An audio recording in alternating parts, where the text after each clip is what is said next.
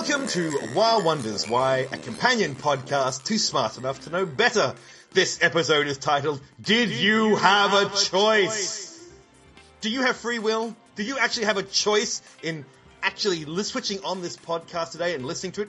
Did that choice start when you woke up this morning? Did that choice start when you were conceived? Did that choice start at the start of the universe? Or did you not have a choice at all? We're talking about free will. And of course, if I'm going to talk about free will, I've got to have the man who saps the will from my body every day. And that's Dan JJ Beeson. Hello, Dan.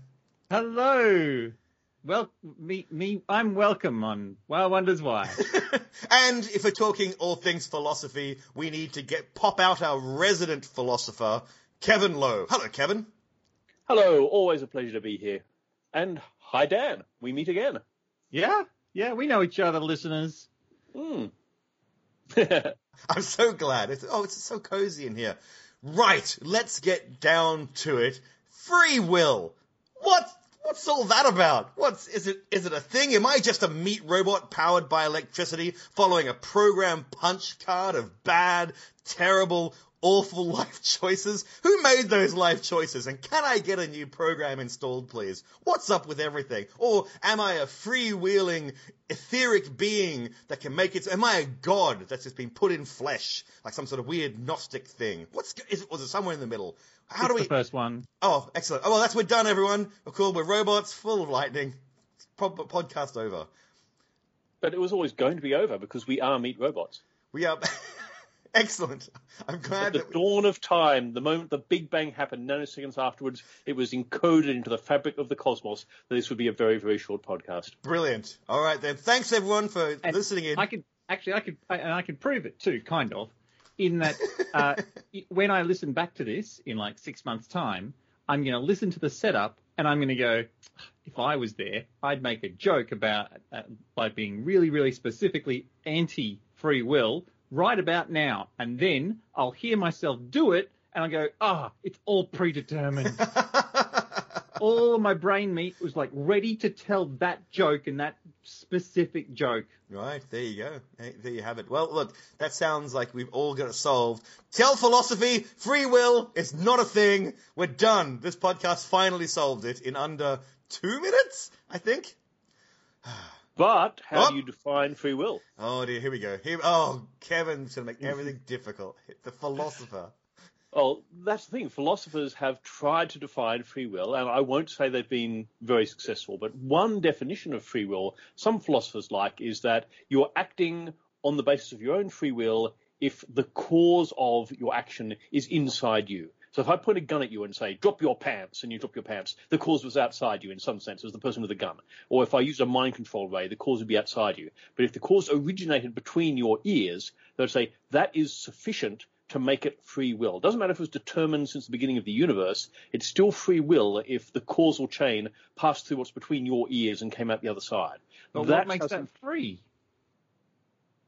It's free as distinct from being constrained by outside forces. If I lock you in a prison cell and you don't leave, that's not your free will because you can't leave even if you want to. If I open the door and you still stay inside, they would say that is your free will because you could have done something else and you didn't. You stayed there or you left because of things that went on inside your brain. Something inside your brain made you sit there or made you walk out. And they would say that's what free will is. It's that you chose to do it. Why did you choose to do it? Doesn't matter. All they say, what's important is you chose to do it. There is a special place for the human brain, or the bit between your ears. There's something special about that. It's an unknowable black box, basically, it's different to a rock or a tree or something like that. There's something special about the human brain. We're putting it on a pedestal. Oh, no. It's kind of just a chemistry set that's separated by your skull from all the chemistry sets outside your skull. Well, no, that's not what it's saying. It's not saying necessarily that your brain is non-deterministic. It's just saying that they have defined free will so that free will is the deterministic chemistry set between your ears making things happen. So if I grab your arm and throw you out the window, that's not free will. If something between your ears, crazy or not, makes you jump out the window, that's free will. They could both be deterministic, but by that definition of free will, you jumping out the window was free will because something between your ears made you do it. That the causal chain led through the meaty chemistry set between your ears. Kevin, I'm already a bit disturbed. The 3 examples you've given so far was to make me drop my pants, put me in prison, or throw me out a window. I have an actually fancy life. Before we can even start, we have to try and define it. So there's one definition, that as long as the choice, as long as it's made in between your ears for some reason, then that's considered decision. This being ostensibly a science podcast, or at least an offshoot of a science podcast, kind of a science podcast anyway, then I want to try and give a more physicsy kind of one. Just one thing, this doesn't make it the one. I'm just what I was looking into. The idea, I've written this down, so that free will can be defined as, is it possible to work out, hang on, where's my notes? I have notes here.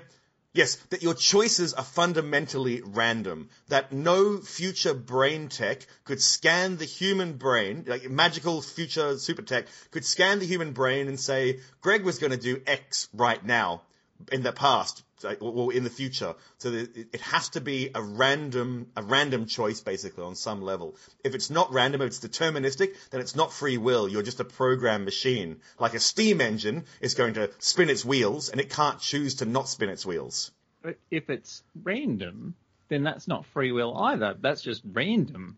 No, but you may as well make all your decisions with a dice. Well, we can go down that path later on, of course, but as in you're still making a decision, but no machine could tell you what decision you were going to make. You've made a decision, but the substrate of your brain, some part of you that makes it, is going to work on a random level. Just because things are random doesn't mean emergent properties can't come out of them.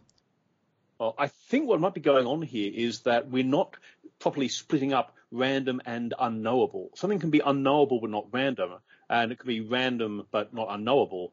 If I was a sufficiently good physicist and I could roll the dice and then predict at the moment it left my hand what face was going to come up based on the surface it was going to land on, the wind and all that sort of thing. But maybe, if the dice was rolled inside a black box, no one could know. So if you were just a random number generator, that between your ears was a random number generator and it's completely random with no thought involved what you do in each second, we wouldn't be able to know what you could do. But that might not mean it's not deterministic in some sense. It could just be that we can't see inside the black box to see the little gears whirring in the random number generator. And I think a lot of physicists have the idea, which I think is right but unprovable, that the whole universe, we could predict exactly how the whole universe could go if only we were smart enough and had enough information. Well, that was definitely a 20th century and a 19th century idea. It's sort of changing now. I don't want to use the Q word because that goes, look, I'm not like... QAnon? Well, yeah, definitely. We're definitely not. We're definitely not going to mention that keyword. No, quantum. I think we'll have to get back to quantum later on, but I'm not mentioning quantum in the woo state. We're not talking about quantum as the modern word for magic. Because something I read somewhere that people go, well, the human brain is a quantum computer, and you're like, okay, no, mate, anyway. Well, I think we've got sort of 3 conceptions of how humans could be in play here. Let's call them the robot version, where we're a deterministic robot and you could predict exactly what we're going to do every second. Then there's the random fuzzy robot, where we don't have free will, but we can't predict what we're going to do because of keyword uncertainty or lack of information or something like that. And finally, there's sort of the free will option, which is sort of the Cartesian idea that somehow we transcend the laws of physics and we are uncaused causes, that we do things of our own free will that we chose that do not flow from the state of the universe 1 second ago. They're somehow new causes coming out of nowhere between our ears. So these are the 3 ideas in play. And the random robot is more plausible than the deterministic robot because of what we know about, I'm going to say it, quantum physics. Stuff is unpredictable. Yeah. But fundamentally, we can't always predict what's going to happen. I think we can go down that path. I just want to jump back a little bit on the physics level. When I did my research, as in Wikipedia, and I came across Pierre Laplace. And Pierre Laplace in 1814 came up with the idea of the Laplace demon. And I really like this. So the Laplace demon concept is that if there was a magical supernatural creature that could know the state of every particle in the universe at a set time, so right now, boom, every particle in the universe, so its position and its momentum, and had a perfect understanding of every law of the universe, then that demon, Laplace's demon, could then predict the entire universe forever. That was the idea of Laplace, of Pierre Laplace. So if you could have this demon, then that makes the universe deterministic, and that means it could not be free will, according to Pierre Laplace and people who believe this idea, because you're just following laws at that point. So that was like the old idea, or one idea anyway, of the universe.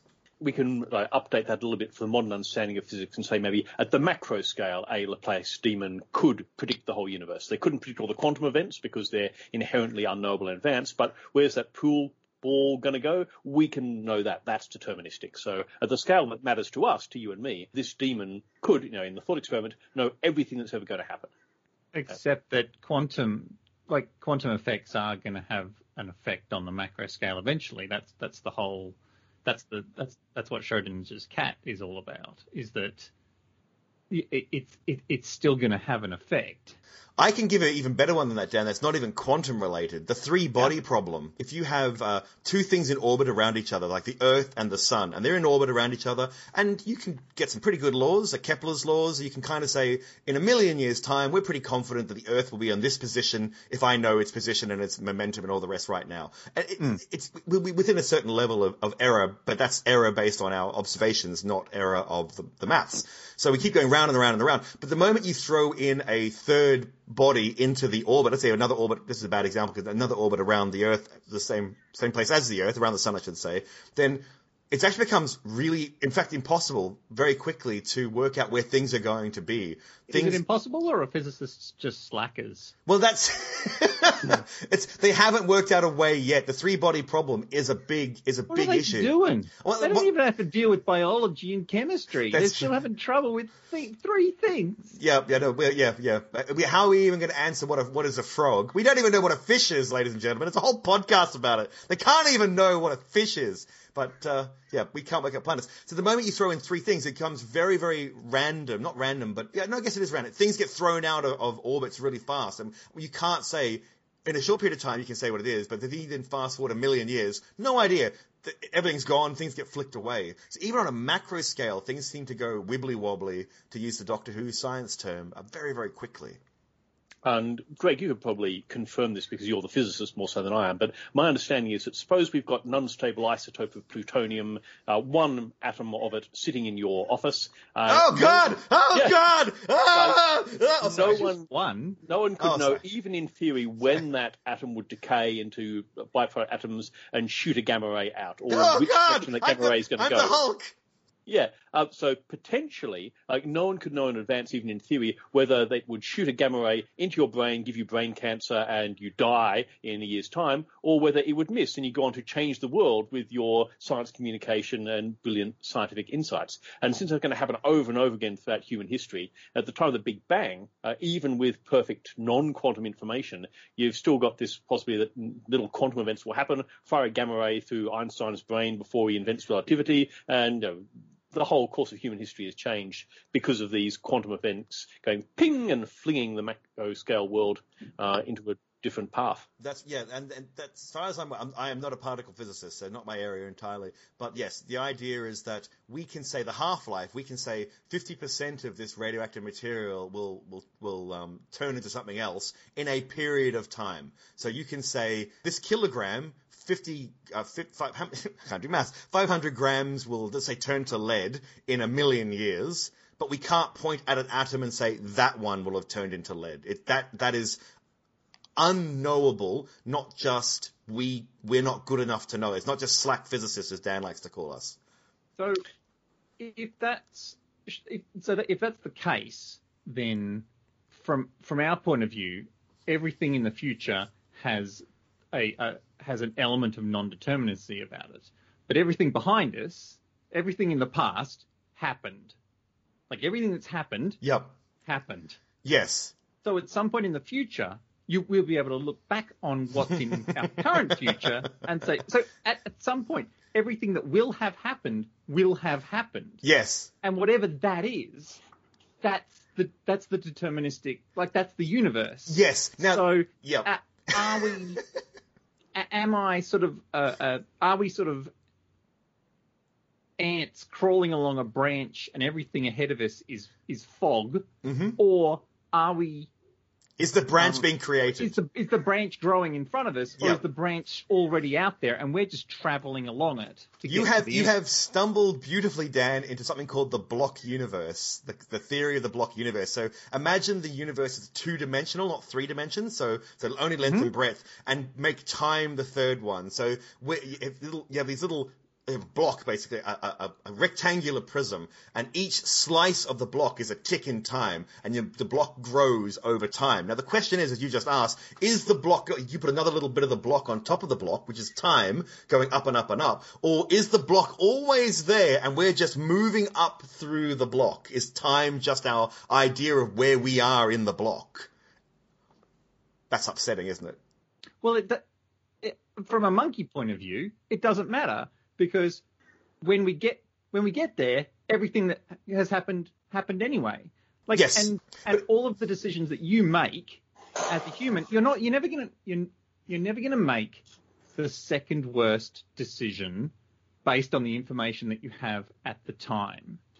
Like that's a ridiculous way of going about something. You may make what is ostensibly a bad social or fiscal decision, but that's going to be driven by what's going on in the chemistry in your brain, how hungry you are, how much you want to have sex with someone, all of these monkey behaviors, and your environment at the time is all going to crystallize into a point where it's like the best decision or the decision that I make is based on all of these things, and there are other decisions I could make, but they don't adhere to my situation as crisply, and that's how a decision gets made. Yes. The notion that there is like a ghost in my head that is like, well, I'll make this decision, thank you very much.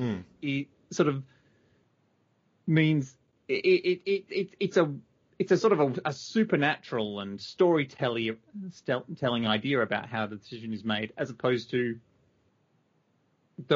the reality of the brain chemistry in the environment. But I see what you're saying. There's no little pilot behind your eyes pulling levers, like in that movie, that DreamWorks movie with, you have anger and joy and sorrow and that sort of stuff. I think it was Pixar, but oh, okay. Edit out the. Of course it was Pixar. Why DreamWorks? Yeah, it was good. Yeah. Sorry. Yes, that's right. But Inside Out, that's the one. There you go.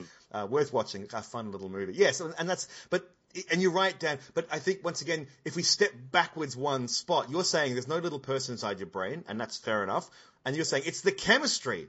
And you're saying, well, but chemistry can just be considered a little driver inside your brain. Can we just go backwards one more level and say there is literally a ghost running you, are you a god, or is it quantum effects in the universe, as in unknowable random effects that lead to chemistry? Or was it just laws at the start of time that's driving you right now? If you keep stepping backwards. Surely it would be both. It would be all of the chemistry that's already set up and quantum events happening at a very small level. Which is chemistry anyway, yeah.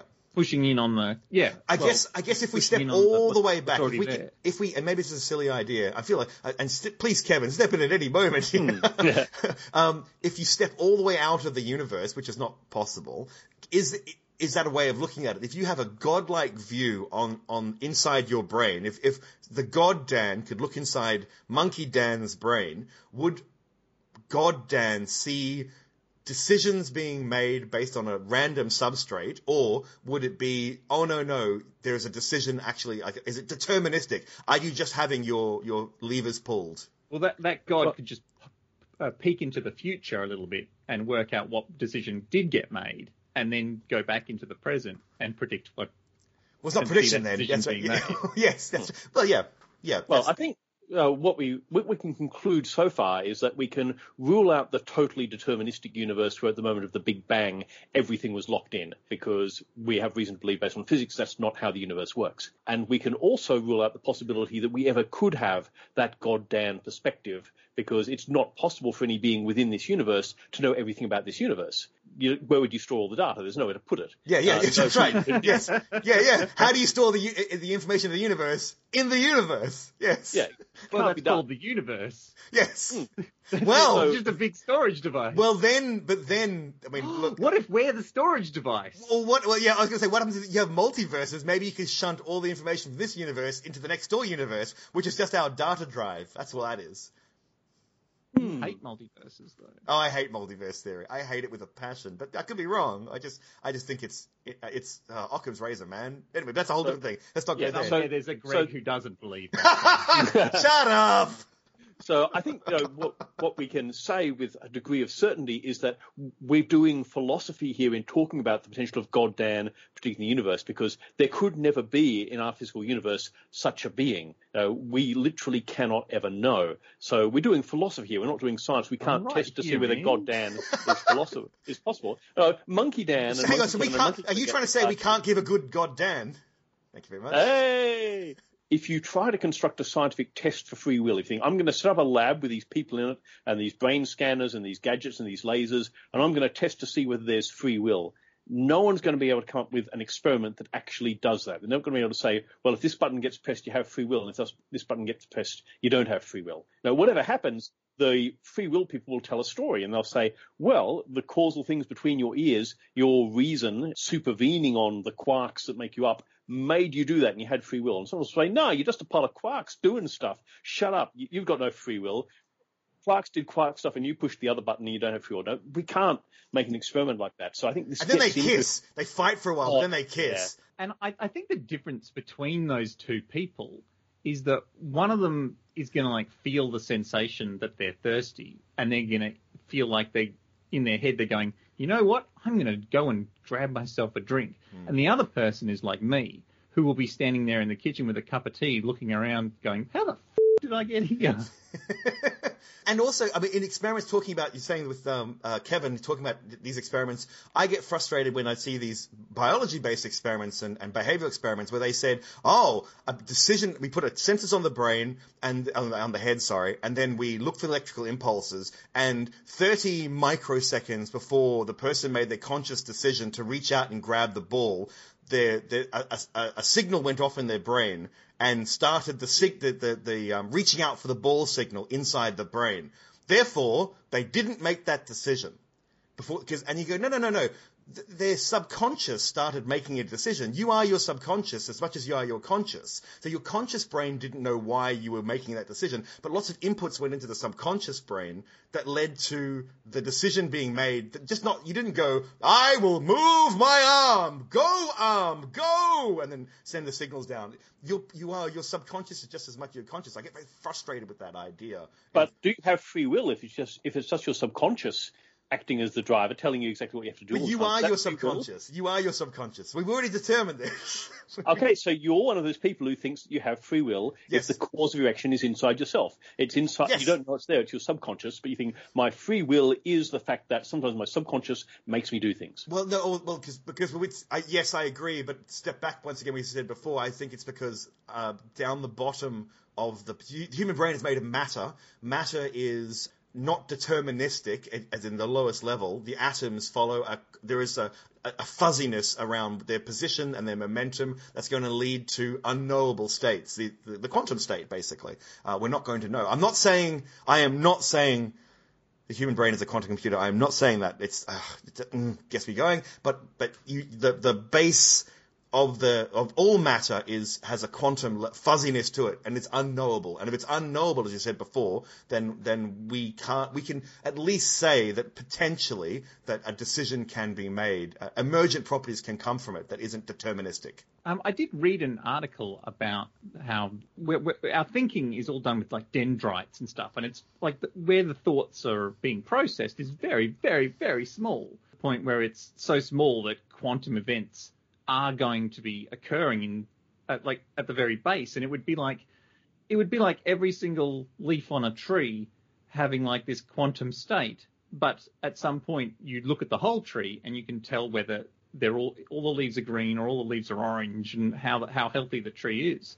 Now, Greg, you don't like the sound of that. No, that's fine. It's that's the thing that you're rebelling against. Yeah, it is. Idea.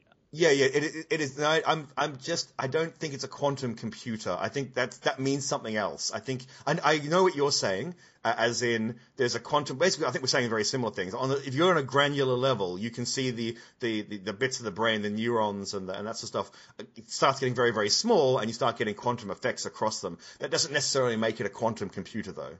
That's fair. I think this has come up a couple of times, and I think it's probably trying to grab it and nail it down and put a stop to it. We're equivocating here, I think, between being a random number generator robot and having free will. You're saying if your brain is a random number generator and you're just acting randomly, that's free will. And I think the people who are worried about free will wouldn't be very happy with that. They want to think that it's them making the choices. You say, no, you do have free will. It's totally random. The universe is rolling dice and you're doing whatever the dice say. They say, well, that's not free will. I want it to be me making the choices. So I think we have to keep distinct the idea of whether we're a random robot or a programmed robot who does behave predictably, or whether we're something else, not random, not programmed, making choices for ourselves. I mean, that's what the free will believer wants to believe.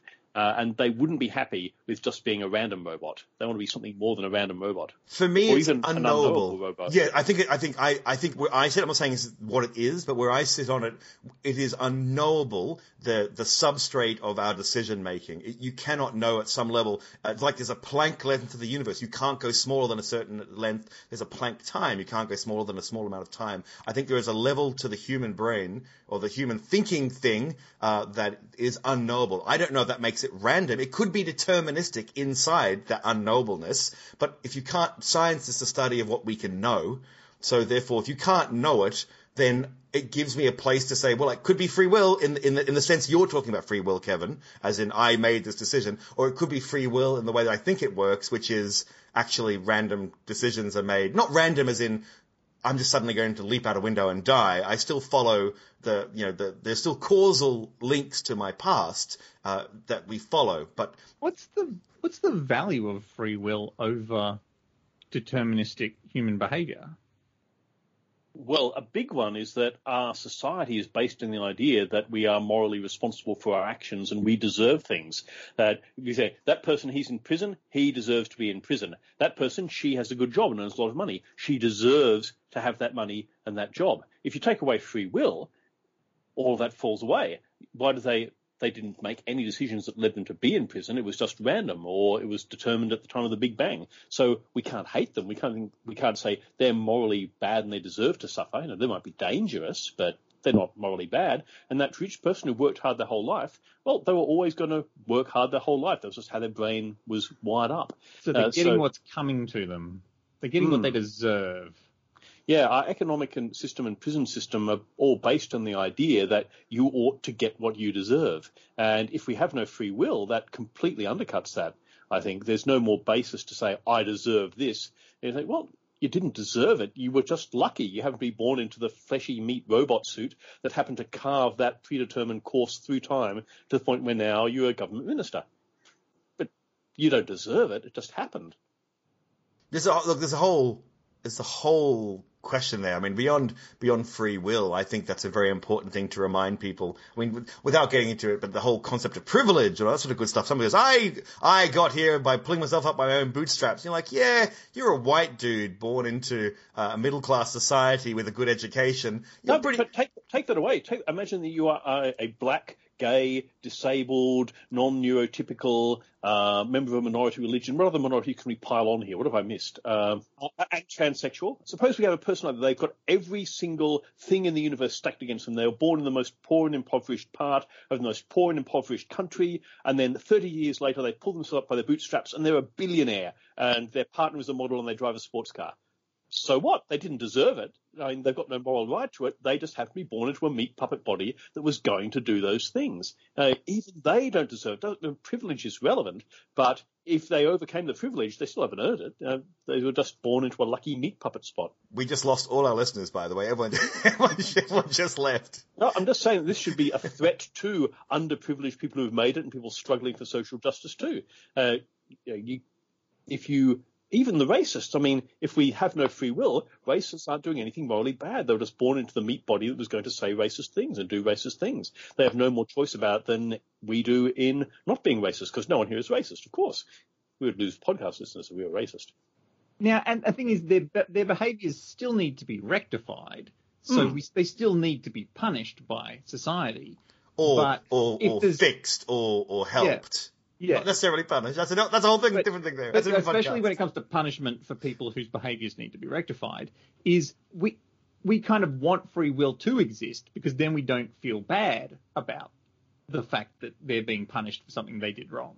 But if free will doesn't exist, then we have to feel guilty. Like, we're going to feel guilty about that and go, oh, well, that doesn't seem right. That doesn't seem fair. Why would I feel guilty about that? Because it was obviously the way the universe was going to make it. So why should I feel guilt about something that is totally out of my control? It's just the universe being the universe. It's not my fault. I was always determined to put you in jail because you were determined to fire gamma rays at my brain. I think there's a difference between free will existing and living like and making your decisions or, well, experiencing things like free will doesn't exist. I feel like because they are two separate things. Are we stepping into nihilism here? Is this what nihilism is? You've been there for a while. But right now in this conversation, where this is what nihilism is. Is it nothing matters because everything's determined. Nothing you do matters, so you might as well just do whatever you like. And of course, things mattering is not a question of free will so much as monkeys telling stories to each other. Like, if things matter, then that changes your... But if your brain is telling you things matter, that changes your behaviour.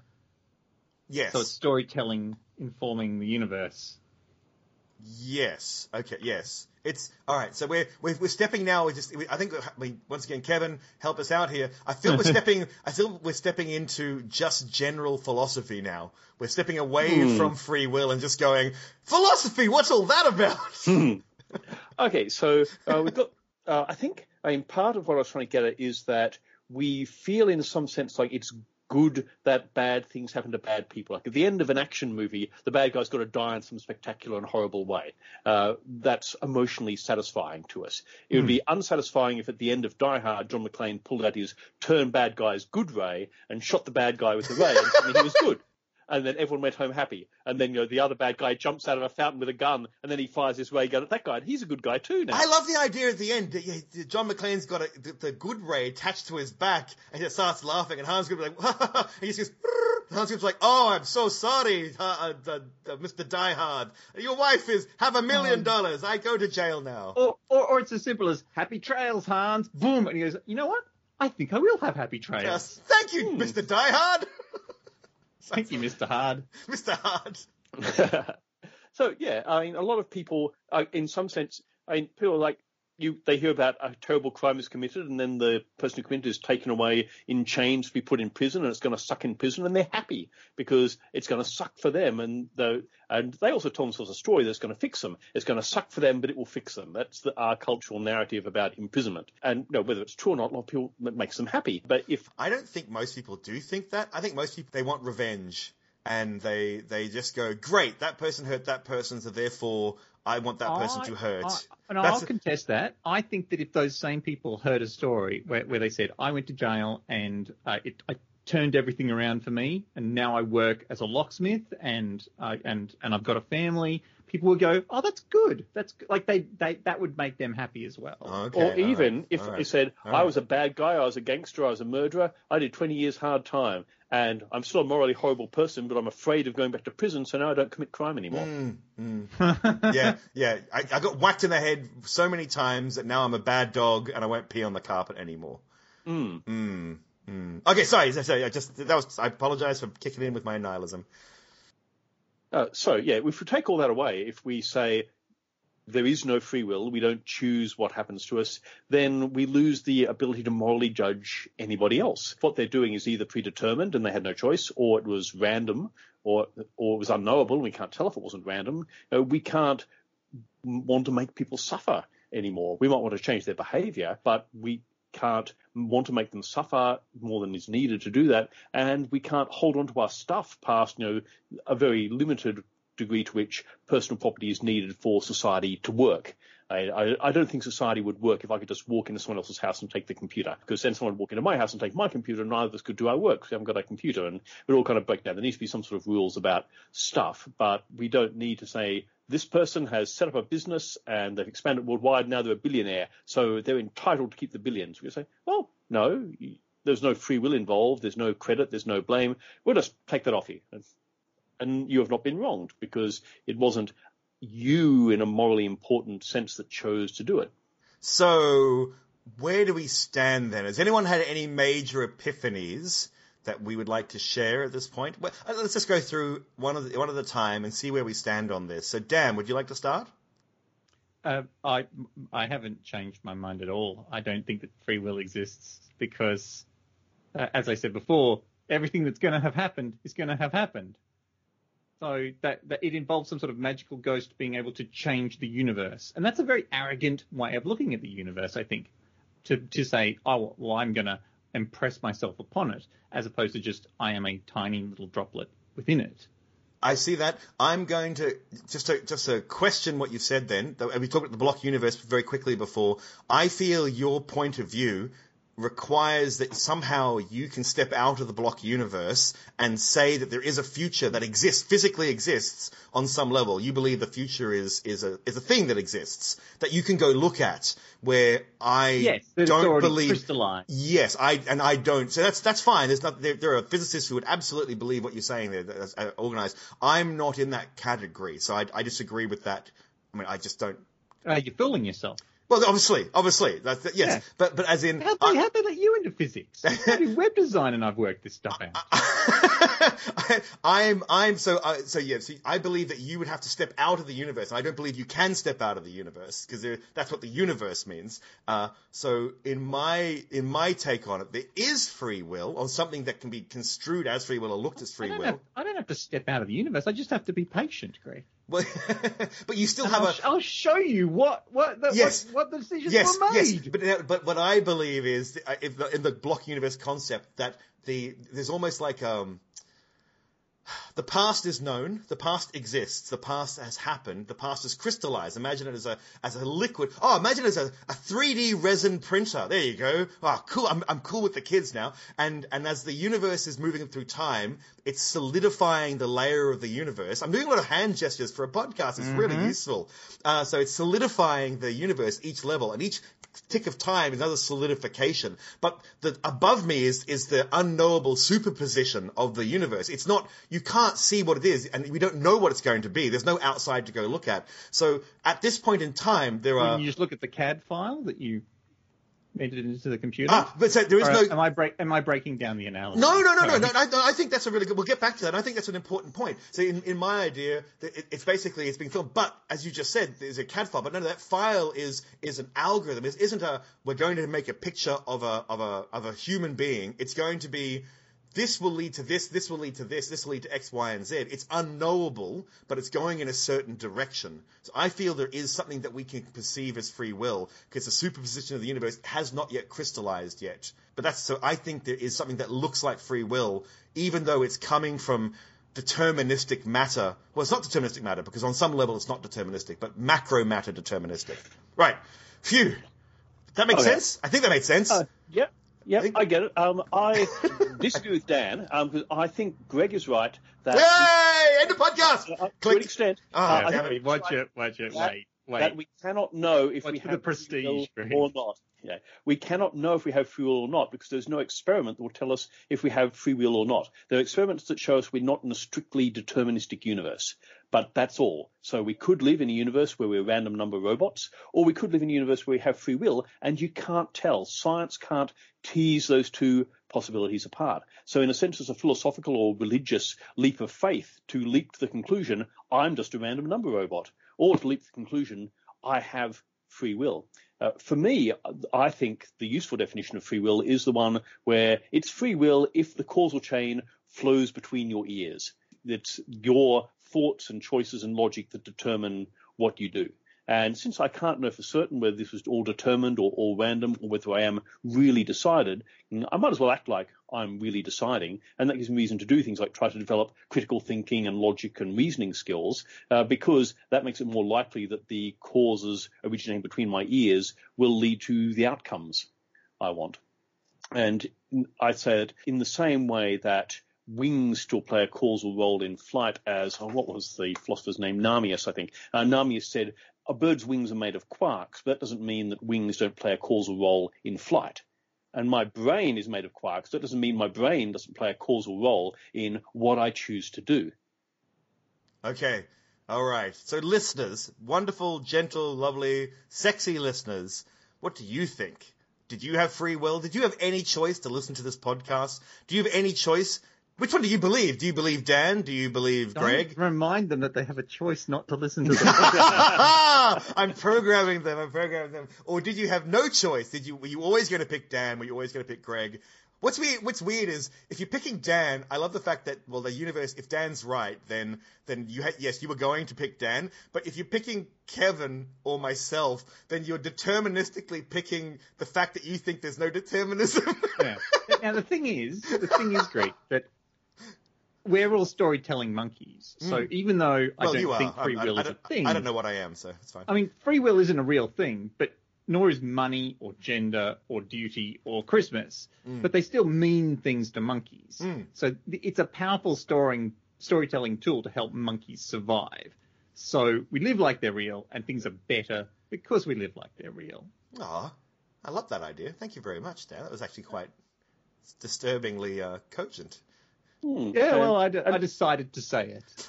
And I think, in an important sense, there are two me's. There's me that's a big pile of quarks, and I'm completely unconscious of what most of this big pile of quarks is doing at any one time. What's the blood flow in my toe like? I've got no idea. But there's a tiny little part of me that is self-reflective, that is conscious of what it's thinking and what it's doing. And that's the bit of me I care about the most. The other bits of me are in some sense optional. I could lose my foot, and that would suck, but the little bit of me that is conscious of itself being conscious would still go on and still be okay with that.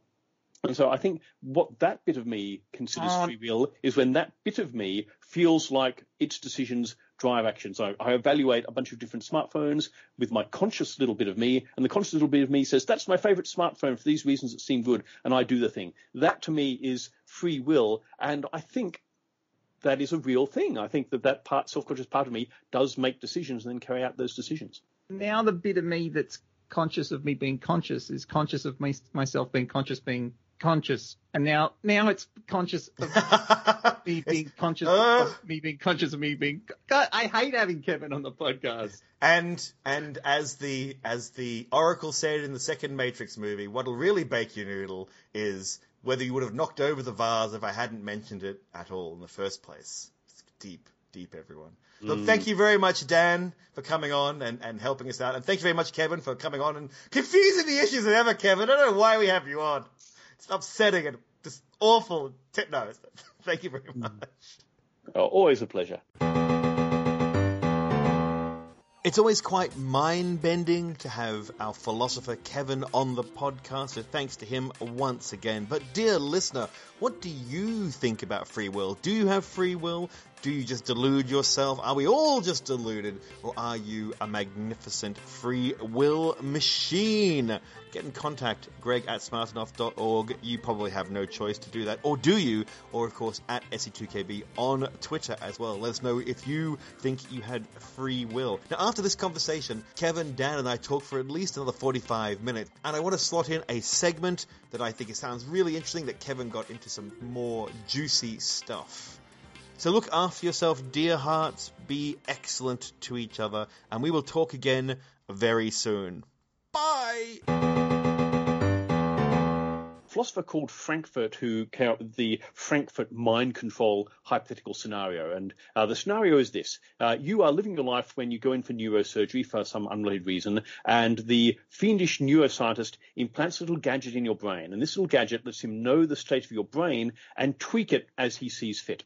And the goal of this neuroscientist in this case is going to be to get you to vote for Biden in the next US election because you're living in the USA. And he's got his finger on the button. If he thinks you're going to vote for Trump, he'll press the button and change the causal connections in your brain so you don't do that.